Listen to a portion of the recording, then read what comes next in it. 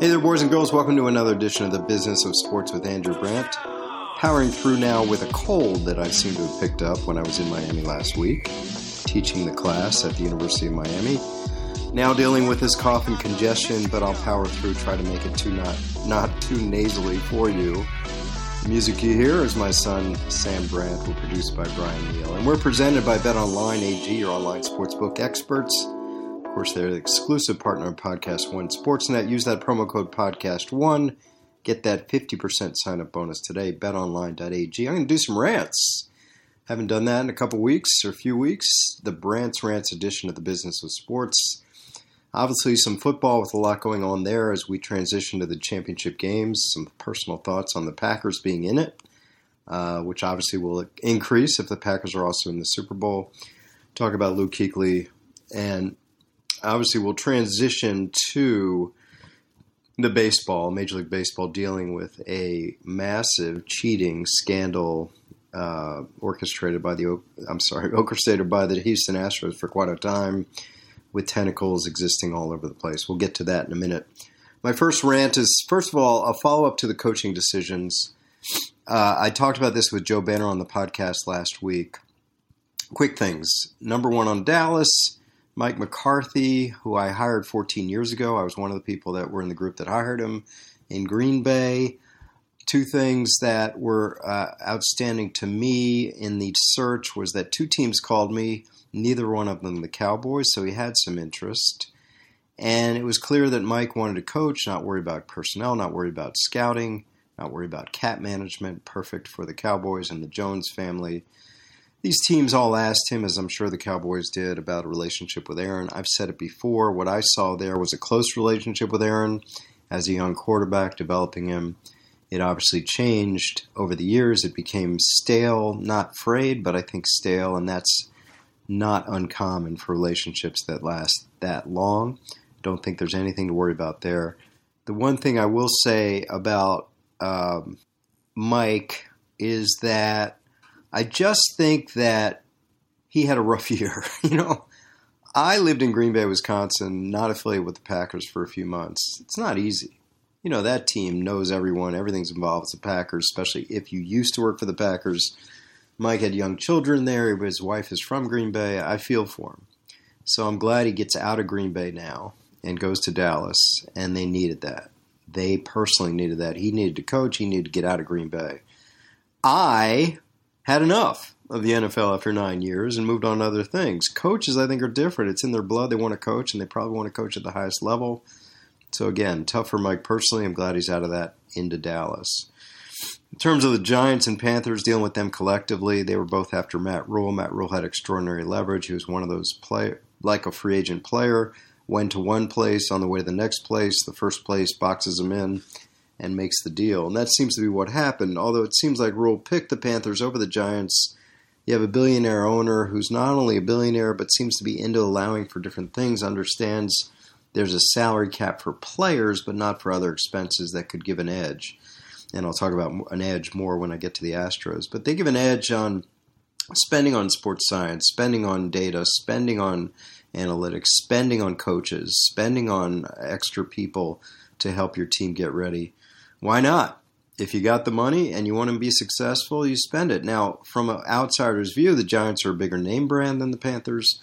The Giants have a better quarterback situation, an up-and-coming Daniel Jones versus influx situation with Cam Newton's injury and not knowing about Kyle Allen. So we'll see what happens. But Matt Rule is there. They're going to spend money. I think he'll be successful. As Joe Banner talked about, this guy was successful at Temple, which never won, was successful at Baylor, which had a lot of off-field issues, and now he gets a program at the highest level with the highest income owner besides, I guess, the Kroenke family and the Allen family.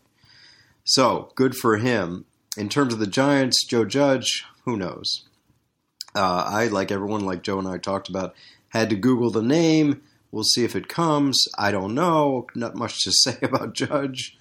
Wasn't that impressed with the press conference because it was all platitudes and cliches, and anyone can say that. So we'll see how it goes with the Giants. I know they got a lot of work to do there. As for the final team, the Browns, I talked a lot about them. I wrote about it. I talked about it on the podcast. Seems like they have picked the lane of analytics. Kevin Stefanski was a favorite of Paul DePodesta, the analytics senior executive. Not once but twice they finally got their man, and I hope, as I keep saying, pick the lane, and the lane is analytics or statistical quantitative analysis. Great, go with it and go all in and get the GM that buys in just like the coach, and that'll be good. So I'm glad they've done that. I'm glad the Browns have gone all in. I supported the Browns when they went to the analytical model. Then they hired Hugh Jackson. They hired Freddie Kitchens. They hired John Dorsey.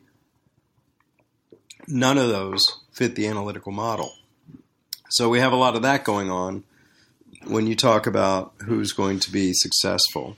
The Browns may be successful. They may not be successful, but they've picked a lane, and good for them.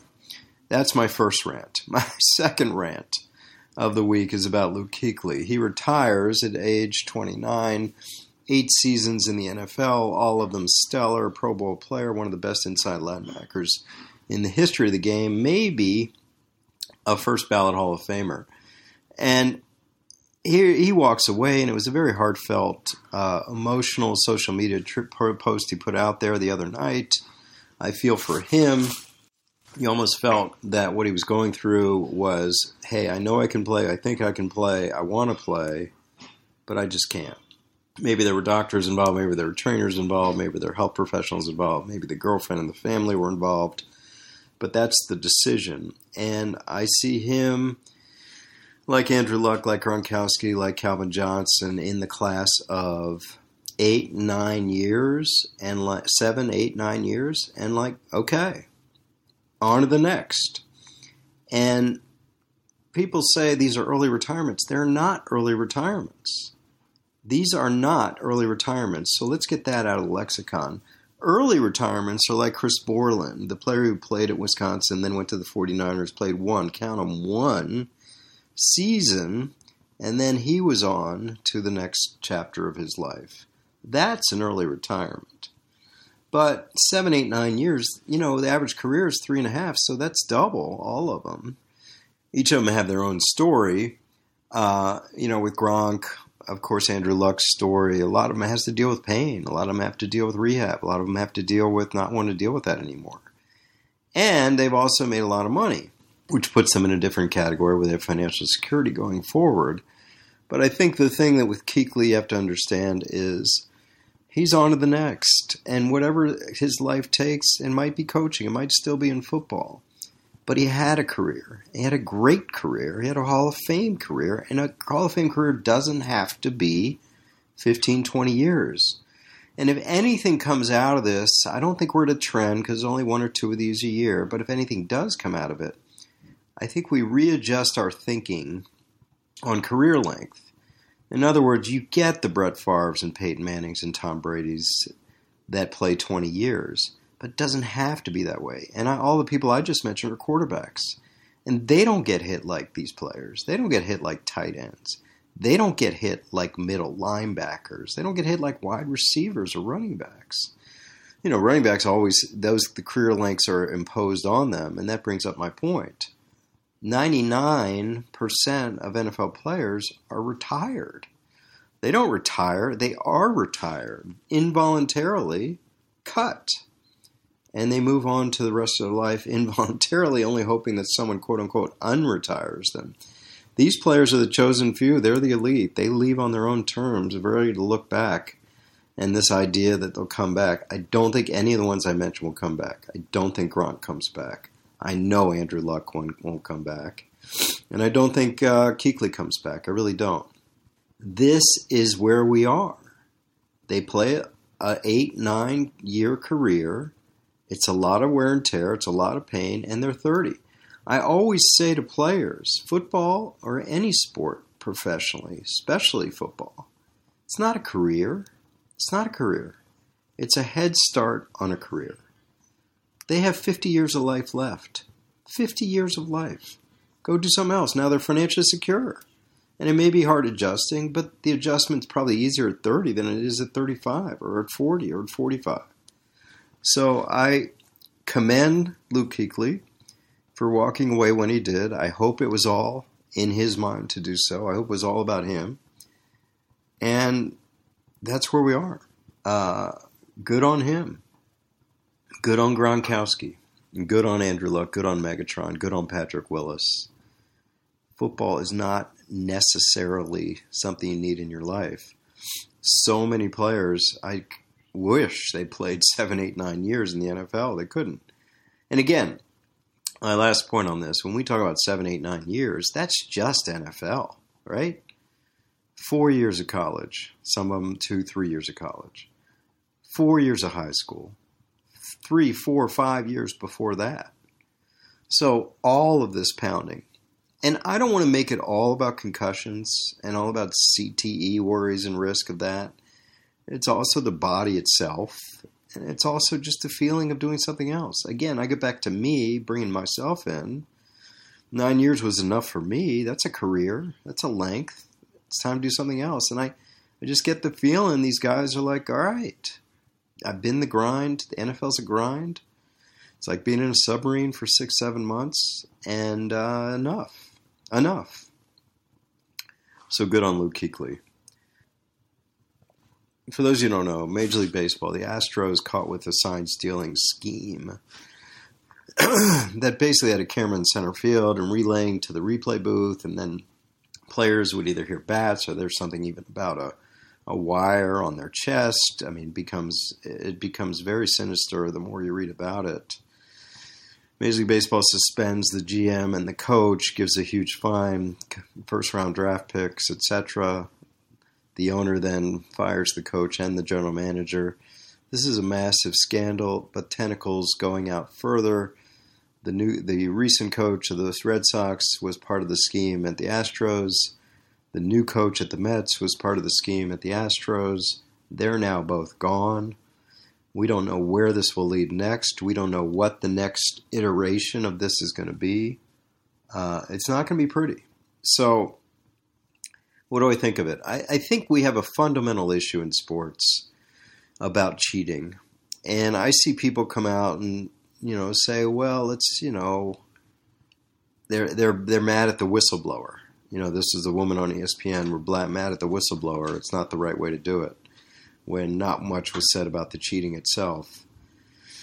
In baseball, it has a culture of cheating. It's sort of the sign stealing is allowed if it's manual, if it's old-fashioned, if it's old school, but not new school. That's really where we are. So I look at it and say, yeah, they need to do that. The commissioner needed to come down hard. People don't think he came down hard enough.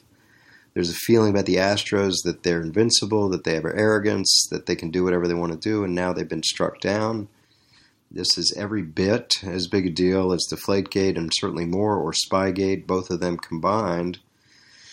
And it's getting the attention, even though NFL dominates everything. It's getting a major attention, as it should. Because, listen, a Commissioner Manfred, Goodell, Bettman, Silver, it's all about the integrity of the game. And if the integrity of the game is upset, they've got to do something about it, and here's what they did. Do we as a populace lose faith in baseball with this if it's unchecked? That's a good question. Steroids were allowed to exist with a wink-wink for 10 years. And Barry Bonds and Sammy Sosa and Mark McGwire walking around with these Paul Bunyan arms. Everyone kind of knew, but hey, chicks dig the long ball. People are hitting home runs. It's all good. And again, this is the same kind of thing. The Astros doing well. There's a great story. Young players, farm system were bad for a while. Now they're good. This whole idea of analytics and starting in Moneyball and starting from the bottom and building back up and signature players like Correa, like Springer, etc.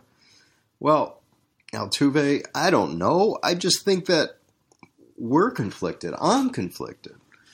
I'm not that conflicted. I think cheating is wrong. We can't allow cheating. But then what is cheating? I think everyone in sports, a player, coach, team, they want an edge, right? We all want an edge. I do my little triathlon races. I want an edge. Is it an edge in biking or triathlon when you're racing against someone with a $25,000 bike and you've got a $5,000 bike? I guess not. Is it an edge in free agency in football when we're flying guys in, free agents on puddle jumpers from Chicago or Milwaukee, and other teams are flying private planes? I don't know. I guess not. Is it an edge when Again, I just mentioned David Tepper. These teams in the NFL are spending millions of dollars on sports science and some others aren't. Yeah, that's an edge. Is it a allowable edge? I suppose so. Is it an edge when some players, altitude their whole house at 10,000 feet, so they basically altitude train when they sleep? Yeah, that's an edge. Allowable edge? Yeah. Steroids are illegal, but what about drinking coffee? 3 cups of coffee before the game starts. Okay. Allowable? Yeah. Caffeine? Okay. So everyone's looking for these edges, and what's allowed? As far as the stealing, I just said it. Sign stealing in baseball goes on manually. Old school. It's kind of, you throw pitches at batters that show you up after a home run. Allowed. If it gets off the chains, the umpire gets involved. But what is that? Where's the line there? Throwing at the pitcher, throwing at the batter's head, throwing at his body, throwing at his butt, throwing at his legs. Where's the line in basketball? Don't call fouls on star players. Don't call traveling on star players. Let another player not even in the play take a foul. And that's cheating from the officiating end. Again, we're all figuring out what's the proper line and what should be disciplined over the line. I think a sign stealing scheme that we talk about the Astros, that's clearly over the line. Is there more going on in baseball that reaches the line? Probably. Is there more going on in baseball that goes over the line? Probably. And now with digital technology, with biometric data, with all kinds of data, it's only going to get worse. I don't have an answer here. I'm just bringing up the fact that A, the Astros reap what they sowed. B, there are probably others out there. And C, this is not going to brush under the rug, baseball. It's all out there. So what is going to happen now when you have this going on at an endemic level? Do we even think the Astros it will stop? It was kind of a culture of the Astros. So it was part of a culture of the Red Sox, at least if that manager brought it from the Astros or the Mets manager brought it from the Astros. Okay. Do we think they're outliers? Probably not. Probably not. And whatever goes on in football, we see timekeepers run off clock at home stadiums. I mean, again, it's just kind of what's allowed. The slippery slope thing is just fascinating to me in sports, individual sports too. Like, where is the line? And does the line get moved? And will the line continue to move with new technologies? That's just a fascinating thought to me. Okay, I'll leave it at that and get to the final rant about LSU winning the championship. Unfortunately for them, you got these 2 stories coming out afterwards. Number one, both of them involving a former LSU player, not any part of the current team, of course. Odell Beckham Jr., he comes to the game. He's obviously a favored guest on the LSU sideline, and then after the game, he's handing out money to players, which has been called fake bills. And we come to find out from the one and only Joe Burrow, whose eligibility is done, that they're real money. So LSU comes out with a statement which basically says, we're going to rectify this, which to me means the student athletes with remaining eligibility will have to give back the money either, to Odell or to the university, trying to get past that. And Odell, his detritus is left again, where he's in the locker room and he pats or slaps the butt of a security guard at the Superdome, and that's making the rounds. It's going to be an assault charge, whatever it's going to be. And, of course, we have a statement from the Browns, the typical statement, we're aware of it, we're looking into it, which means, as I always translate, that they're pissed. So, I don't know. I just think that if I'm the Browns, put myself in the front office, it's one of those roll your eyes moments. Like, what are we dealing with here? Obviously, you're going to defend the player. You're going to immediately talk to the agent. And you're going to defend the player, especially if it's obviously a star player you want to keep with. But at some point, You have to be the bad guy. I don't think Odell Beckham has dealt with a lot of bad guys in his life in terms of telling him what he doesn't want to hear rather than what he wants to hear. And I think the Browns have to do that. Now we have a new coach. We're going to have a new general manager. I would not be shocked if Odell Beckham is moved for the second time in 2 years. And I think the story of the offseason in 2019 was the Steelers and Giants getting rid of Brown and Beckham at great cost to them because they felt they were better off without them than with them. Star receivers, star players, their best players in some ways.